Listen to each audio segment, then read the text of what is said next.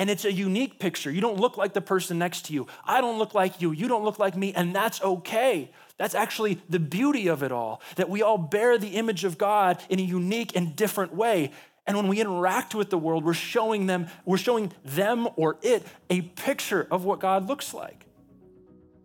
Do you understand the power that you have? You have the power to show the world wherever you are, this little space that you inhabit, you have the power to show that space a picture of what God looks like.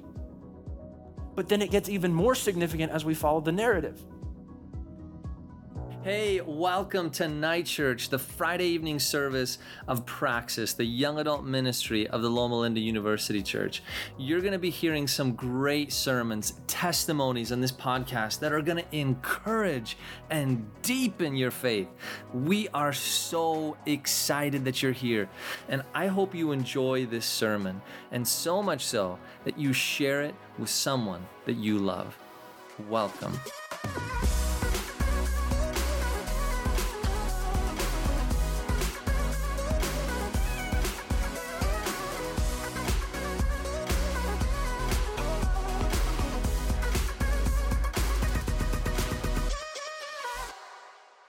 I'm Jesse. My name is Jesse. I serve as the community and discipleship pastor with Anthem.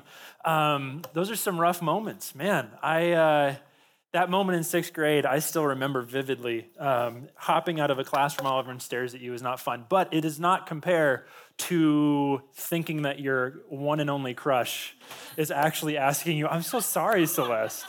That's so rough. Well, anyways, can I show you guys a video? This is a little bit different, but can I show you guys a video of something this is my daughter. And I'm just gonna show this to you. You little stinker. Madeline Grace. Yeah, you feel powerful?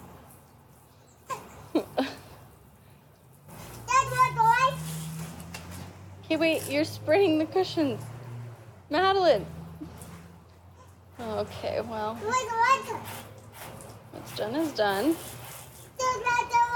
Yeah, this is terrifying. No.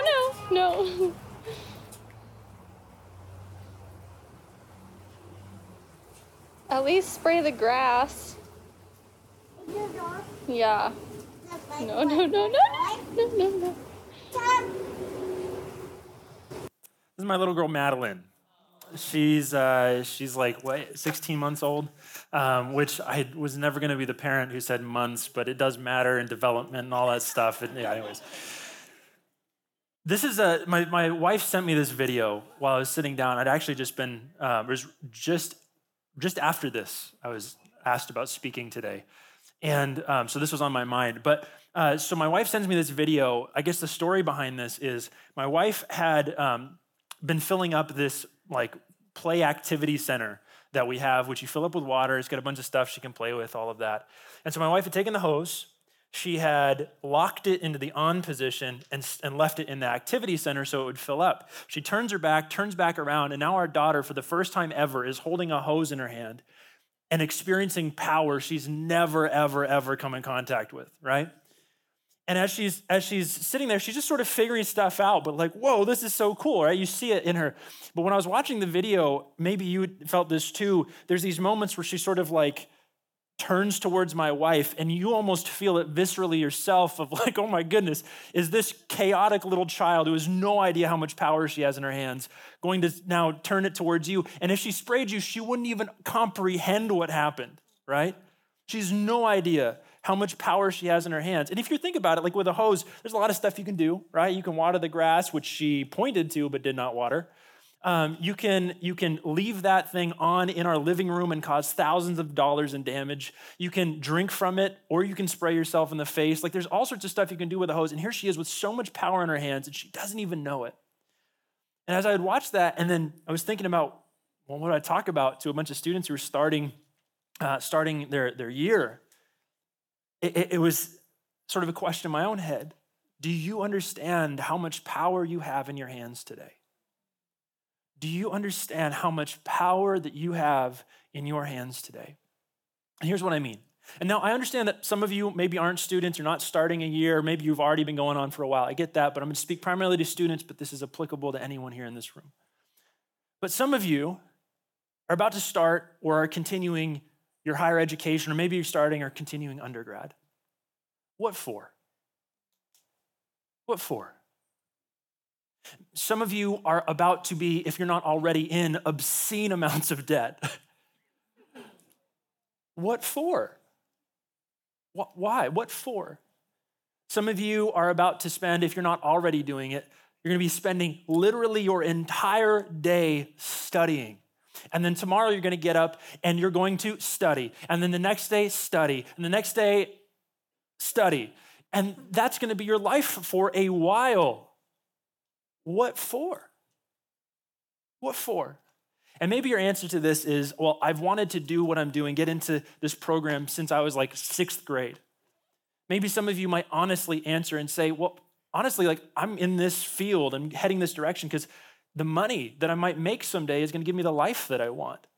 I think most of you in this room might answer to this question, I want to help people.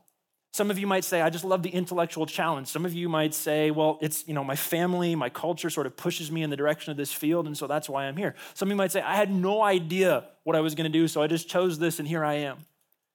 Some of you might say, well, someone helped me, did something for me when I was a kid, and I wanted to do something in a similar field. Or maybe no one did anything, and I want to be the person I needed someone to be for me.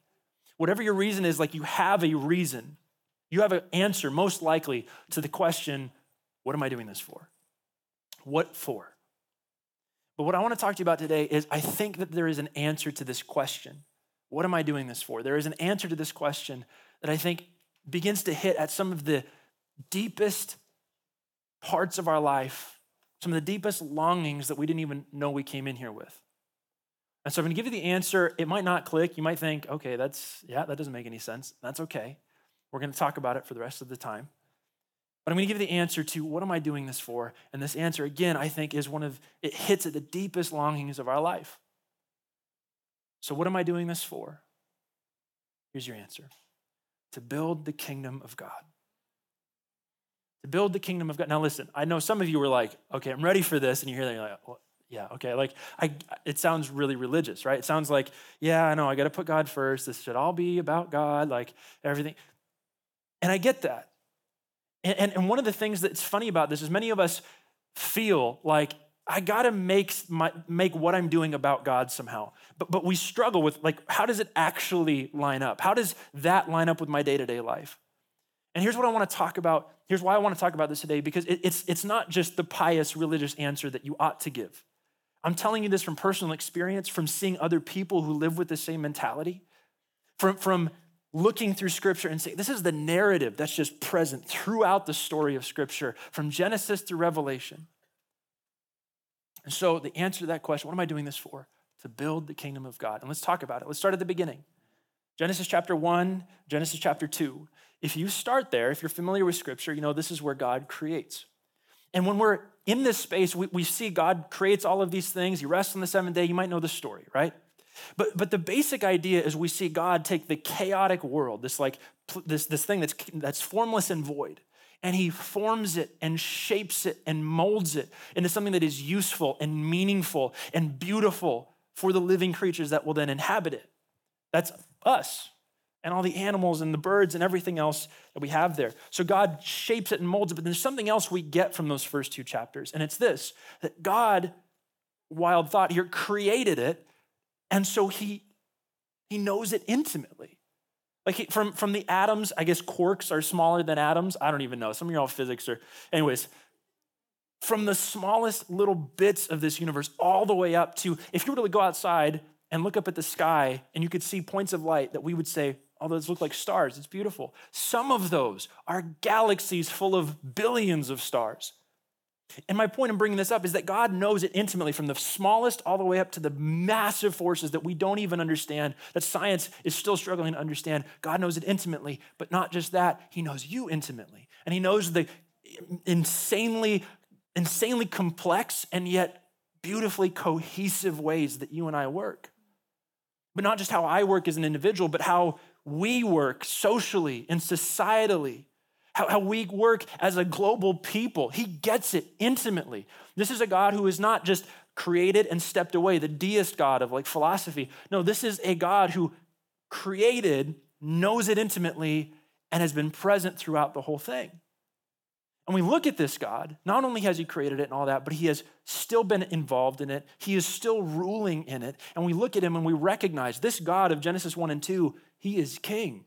You can't argue with that. He is king. Not only has he created, but he's also continued to rule. And we get this idea that he has created this kingdom. And if you were to look at all the earthly kingdoms that we have had since, which are usually horribly bad versions of the original kingdom that God had laid out, we see that a kingdom has some specific characteristics. A kingdom has a king, shocking, I know, has a king or a queen. It has a land, a space that king rules over. It has people in the land that are part of that kingdom. And then it has what we might term laws, but it not so much like criminal or civil law, but like social norms, cultural ideas of what it means. Like if you were to say the British Empire, right? The British kingdom. Well, what does it mean to be British? And of course, there's lots of discussion about that, but what does it mean? There's certain cultural elements, certain shared experiences, certain ideas of what it looks like to be British. That's what this kingdom is. But then last, a kingdom also has a reason for existence. Usually a kingdom starts because everybody in that space needs safety, or somebody was like, I want to unite all these tribes. But over time, you would see the idea of a kingdom being it's for the safety and the prosperity and the thriving of all the people in it. Sadly, we see that sort of gets shifted and warped into a space where a lot of people who have power, wealth, status, they're the ones that benefit the most. But ideally, a kingdom is built or exists so that people can thrive and experience prosperity and safety within that space. And if we were to look at God's kingdom, we see all of these elements, but in their ideal state. We see this idea, again, shocking, God is king. But by saying that can sound so bland. It can sound just like, yeah, okay, I get that.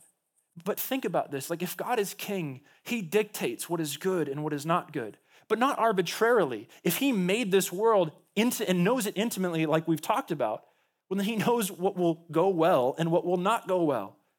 And that's what he seems to be laying out for Adam and Eve. So God is king, but then God has this space that he rules over. We might say the universe, but let's just shrink it down for today to the earth. The people in the earth, us, he rules over. Well, what's the law? What's the idea behind what it looks like to live in this kingdom? And as we look throughout all of Scripture, we see it's this deeply formed. It's not the shallow, like I love ice cream sort of thing. It's this deeply formed idea called love that governs all of what this is. To live in the kingdom of God is to be subject to this idea called love and to live in it.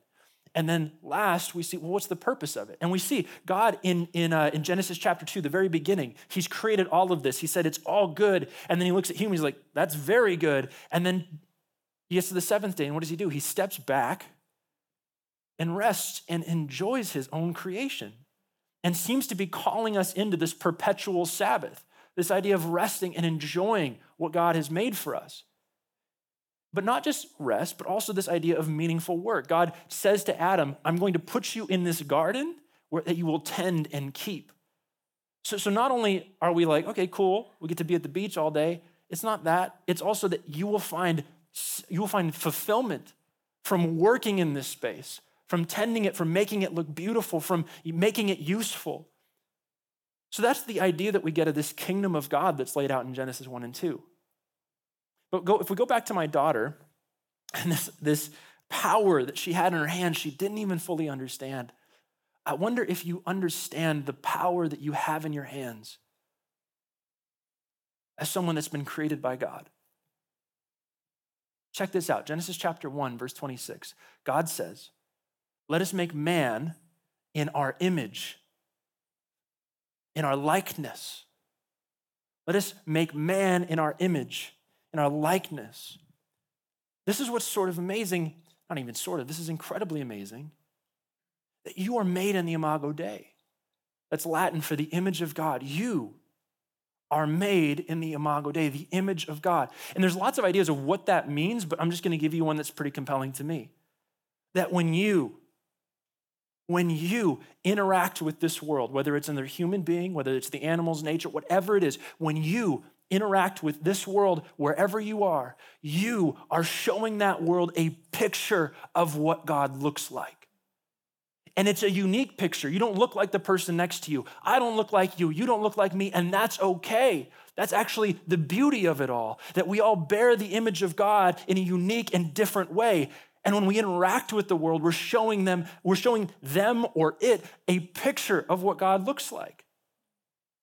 Do you understand the power that you have? You have the power to show the world, wherever you are, this little space that you inhabit, you have the power to show that space a picture of what God looks like. But then it gets even more significant as we follow the narrative. Go to Genesis chapter 1, verse 28. It starts off with God saying, I want you to be fruitful and multiply and fill the earth. If you think of it as imagery, God puts Adam in a garden. He says, I want this garden to spread over the whole earth. The Garden of Eden was not the whole earth. It was the specific spot on the earth. It seems to be that God wants that to extend and fill the earth. But then get this too. It says, be fruitful, multiply, fill the earth. And then what does it say? It says, and have dominion, and subdue it, and have dominion. If we were to boil those two words down to a basic idea, God is saying, I want you to be fruitful, multiply, fill the earth, and I want you to rule over it. And if you're hearing that word, it might be pretty unattractive because a lot of us have seen dominion and subjugation. That does not generally mean good things. And if you go back in history, you don't have to go back far in history to see how bad it can be. But go back to this idea of rule. Maybe you're more like type A and you're like control and order. That sounds amazing. But this idea of rule, it basically means this. It means to exercise authority and power. Authority being like, you are the one who has the right to make decisions here. And second, power, meaning you have the ability to do something about it. If you have the authority but no power, well, it doesn't mean a lot. Okay, cool, you made a decision, nobody follows it. Or if you have the power but no authority, it means, well, I'm gonna go do this, but you weren't the right person to make the decision there. What's powerful about this idea is that first, God made you in his image and then says, I want you to rule over the earth in my stead. I made you in my image, and I want you to rule over the earth as if it was me ruling over it. Which is an incredibly powerful idea.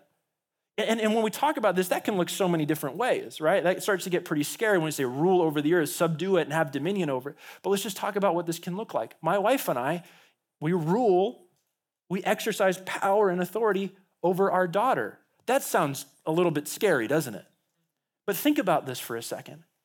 If we use our power and our authority to decide, well, I want to take care of my daughter. I want to set boundaries and rules for her so that when she is learning and growing, she has a safe space in which to do so.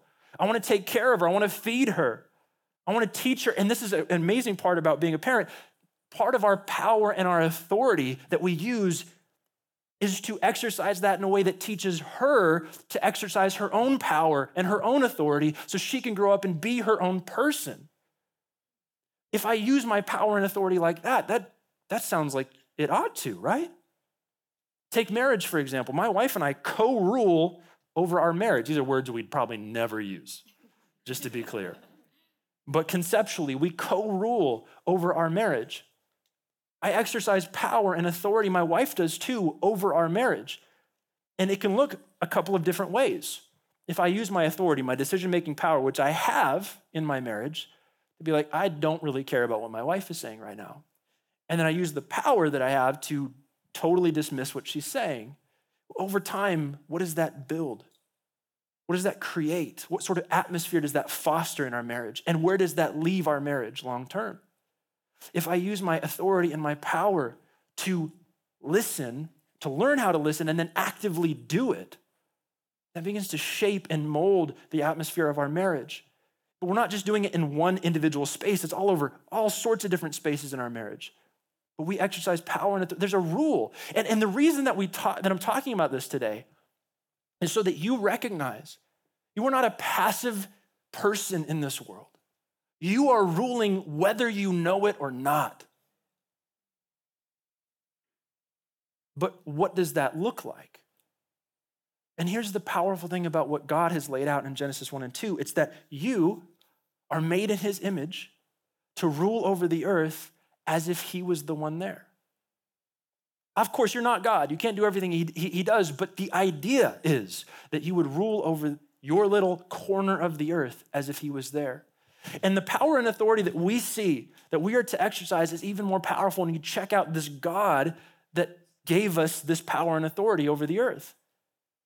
Because what we see over the long course of Scripture is a God who is continually self-sacrificial, kind, compassionate, slow to anger, and abounding in steadfast love. And then in Jesus, we see him come to earth in a way that is just right in front of our faces for us to understand. And then get this, in Philippians chapter 2, verses 6 and 7, it says this, that Jesus did not chase, I'm paraphrasing a bit, did not chase being like God. Instead, he emptied himself. He is God. But he's not chasing the status, the power, any of that. Instead, he emptied himself, taking the form of a servant and giving his life. Like, this is the kind of power and authority that Jesus exercised. Here's what I think is powerful about this, is that Jesus is he's not throwing it all away. He even says, I could call 10,000 angels to deliver me from this cross. He could do it. But he does not, which means that he is still a God who could exercise power and authority in ways that we would struggle to comprehend. But instead of doing that, he comes and shows compassion to those who are ostracized. He comes and serves those who are in desperate straits. Like, this is the God that we're talking about. And if this is the image of God, if I am the image of God and I am called to rule, what should that look like?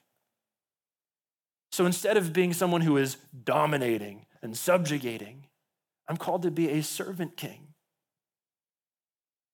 to use my power and my authority in ways that are serving as opposed to dominating.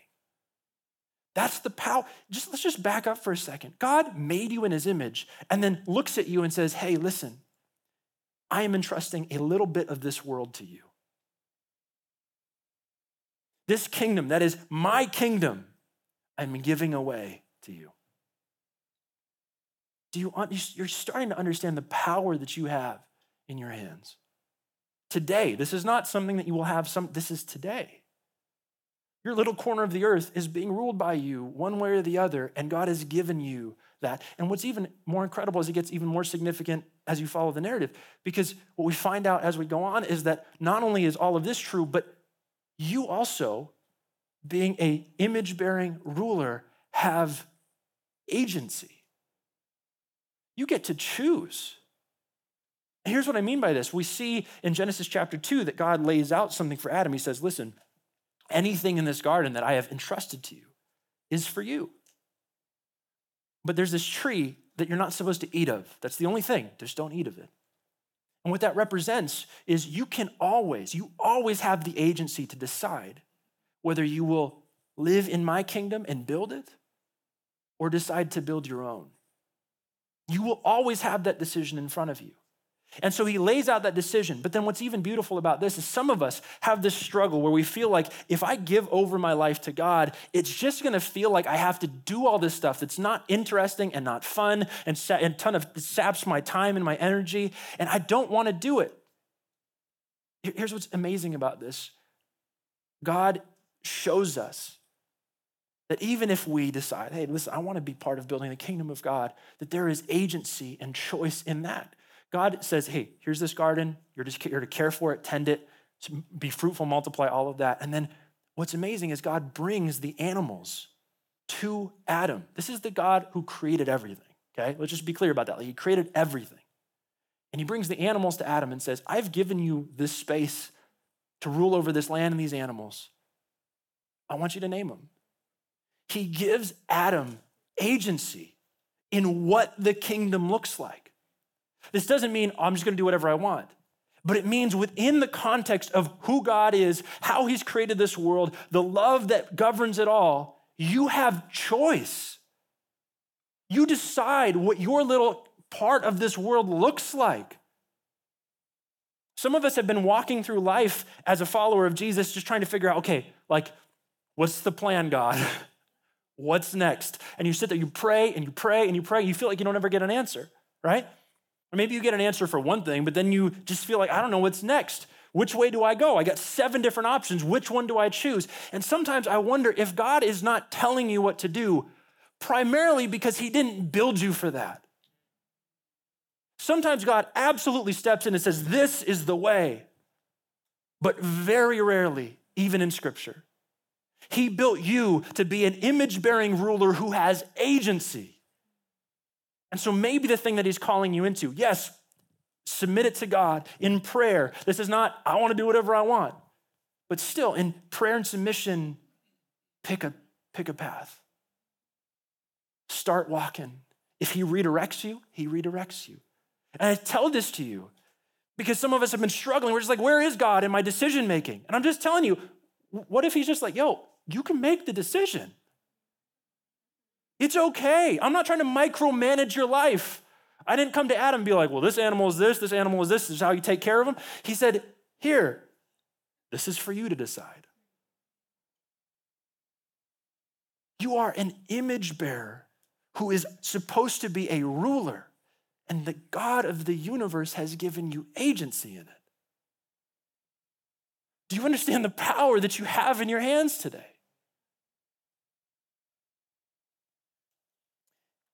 One of the things that I think is so funny about my little daughter is that she has a lot more power than she'll ever know. You can go look at that video, but it's not just that. She has the power to absolutely terrify my wife and I. One time she got on a little seat next to me. I'm sitting on the ground, and I think I was watching something, or I don't remember, but she gets up on the seat next to me, and it's a little rocker chair, and she's like bouncing back and forth. She's figured this out for the first time. So happy. She grabs her blanket. She wants to grab a blanket that's down on the ground, so she's leaning over, and I'm like, I'm making sure she's safe. She gets the blanket, pulls it up, drops it off, and I kid you not, the next second, she's on her way down, head first, off the thing. I catch her by the leg. This child has so much power that she doesn't understand. You have so much power in your hands you don't understand. Not just the power to scare God and to make his heart hurt, but the power to build something wonderful in this world. He has given you all of that. And here's what I find beautiful about this. Well, actually, let me say this first. Here's what some of us will struggle with here. Some of us will struggle with this idea that you are an empowered, image-bearing ruler because you have learned throughout your entire Christian life that you are a broken sinner who needs a savior. And I have something to tell you, you're both. They're not one or the other. They are both in the same. See, many of us grew up learning, I'm a broken sinner who needs a savior. That's all you ever learned about Christianity. And so what you learned was this terribly depressing version of, oh my gosh, have I sinned? Oh, Jesus, I need you. There is absolutely a real brokenness in us, an intense brokenness. Evil exists in this world and exists in you and me. We have to acknowledge that. But you also have to acknowledge what you were made to be. And you also have to acknowledge that the God that you serve came and died, and he rose again, and he invited you to be part of this. He said, go out into all the world and make disciples of all nations, baptizing them, teaching them to obey. And then he didn't give a bunch of instructions past that. He said, here is what it looks like to build the kingdom now. Go for it. And the rest of us are like, can we ask a couple clarifying questions about what's supposed? No, because he made us to be image-bearing rulers who have agency to decide what that looks like. We've used it poorly. We have hurt people. We have damaged so much in this, but yet God persists. You are an image-bearing ruler with agency. Remember I said at the beginning that this idea of build the kingdom really hits at some of the deep longings of our life. I would say this. One of the deepest longings we have in this life is to do something meaningful, to do something that matters. Some of us would say, I don't know. I mean, yeah, sure, maybe I want to, but really I just want to have fun with life. often that's a defense mechanism because we haven't figured out what is meaningful, or we really struggle to do stuff that's meaningful because it's difficult. So we want to do something meaningful with this life, but we have all these scattered pieces of our life. We have our spiritual life over here, and we have our family life over here, and our career over here, and what we like to do for hobbies and all this stuff up here. And we have all sorts of things scattered all over the place. And what we really want is, I want my life to have purpose, not just to do something meaningful, but also like my life, the things that I engage in on a day-to-day basis, I want it to matter, to have a purpose behind it. And then another thing I think that we deeply long for, especially if you're a follower of Jesus, is you want your spiritual life, or at least your faith, to matter to your daily life. And so many of us are struggling with that because it doesn't feel like it's really compatible. Over here, I'm supposed to read my Bible, which is incredibly tough to read. And then somehow I'm supposed to apply this verse to my day-to-day life, but that doesn't even feel like it fully applies because David is talking about something I've never experienced in my life. We struggle with that. I'm not saying that you can't do it, but it's tough, right? We have these longings in our life, and I'm just going to tell you this, and I firmly believe this with my whole heart. This idea of build the kingdom unites all of your life in a cohesive, purpose-driven, meaningful way. When you think about this, it's not just like your spiritual life. It's your family, your money, your self-management, your career, your recreation, your friendships, your home, your passions, your church life. All of it can be united under this idea. And here's how. Remember, you are an empowered, image-bearing ruler. That's who you are and who you're created to be. And all of these seemingly disconnected pieces of your life are not disconnected. Because I want to tell you this. All of those seemingly disconnected pieces of your life, all of that is the kingdom that God has entrusted you with. It's not some other random thing. I want to tell you this right now. The things in your life are the things that God has entrusted you with. You can wait until, well, maybe when I get to my career, that's when it starts. No, right now. You have a bunch of stuff in your life, and God says, this is what I've entrusted you with right now. You're going to get to the other stuff someday, but this is what I've entrusted you with right now. It is the kingdom that God has given to you and entrusted you with.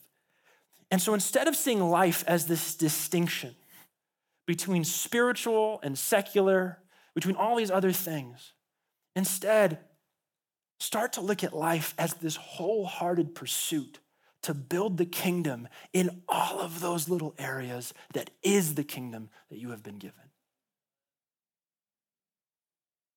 Let me say that one more time. Instead of looking at, oh, this is my spiritual life, this is my secular life, this is my work life, instead of doing that, all of this is the singular cohesive kingdom he has given to you. Maybe not all of it should be there, and maybe there's some stuff that should be added, but this is what you have. And the call of God in your life is stop looking at it like it's all separate. It's not spiritual and secular. This is what God gave you. So the call is to rule over it as that image bearer that you are created to be. And what that might look like for you is, and just to be clear, like I'm not talking about this overly religious thing. Like I'm gonna go play soccer. I gotta make sure I'm always saying Jesus, but not like in a bad way, right? Like, Jesus, thank you so much for scoring that goal off of my foot. Like that's not what I'm talking about. Some of us feel like we have to do that with life. That's not what we're talking about. Remember what God did in the garden, or in that beginning, Genesis chapter 2, he creates it all and he steps back and enjoys it. What if your recreation in life is actually a form of worship if you treat it that way? God, you've given me this body. You've given me the ability to do this. You've given me a world to enjoy. This is what I have. This is an act of worship. And I'm not trying to over-spiritualize it. I'm just saying, like, that's part of the kingdom, is that you would enjoy the world that God has given you. What if your relationships, all of them, are places where the kingdom of God is being built, or it's not? You're either building your own kingdom or you're building his. And that God has given this to you. What will the relationships that you have look like? Are you going to be a doctor someday that creates an atmosphere of fear amongst the nurses and the coworkers and the patients that you have? Because remember my little daughter, she's got that hose. You never know when she's going to whip it around and spray you. Are you going to be the kind of doctor that creates an atmosphere of fear because no one knows when your anger or your dismissive words or your silent treatment is going to turn their direction? Or are you going to be a doctor who builds a space of compassion, graciousness, listening, seeing people as human? Are you going to be a nurse who looks at the people that you were going to come in contact with, even the people that you're like, okay, listen, I know that you're here to be helped. I'm going to leave you here with whatever you got because you don't want to be helped. Are you going to even see those people and see past the difficult nature that they have, past the fear, or past all of that to the fear and the pain that they have that's causing all of this? I'm not saying it's going to be easy. I'm just saying, which kingdom are you going to be part of building? Or are you going to be the nurse who's just like, oh, I got this many patients, got to get to the end of the day. Cool, I'm out. You're going to have days like that for sure, but what is the trajectory of this life? Is it building God's kingdom, or is it building a kingdom that's really about satisfying my needs, making sure that I'm happy? It's not that you can't be happy in the kingdom of God. That's part of it. God wants you to care for yourself, but is it all about you? Or are you the servant king, the servant queen, the servant ruler in the spaces that God has given you and entrusted you with? That's the call to every single one of us today. Are you going to build the kingdom of God, or are you going to build your own? And I'll just tell you this, God is faithful. You're going to mess up. You're going to get it so wrong. 10 years from now, you're going to look back like, I thought that's what it should look like. No, that was a mistake. I thought that I should have. No, shouldn't have done that. But in 10 years, I tell you this with confidence. If you start this process, Lord, I want to build your kingdom in my life. I want you and your spirit to inhabit my life so that your kingdom would come here. Your will would be done here as it is in heaven. If we start that now, in 10 years, you're going to look back and be like, I made a lot of mistakes, but God has grown me and matured me. He has helped me create things and spaces for community and safety for people I didn't even know I could. He's helped me impact the lives of my loved ones, but even people past that. My family dynamic is healthier. I'm beginning to break generational cycles. Like, this is some of the stuff that you'll begin to see as you embark on this journey and say, Lord, okay, I get it.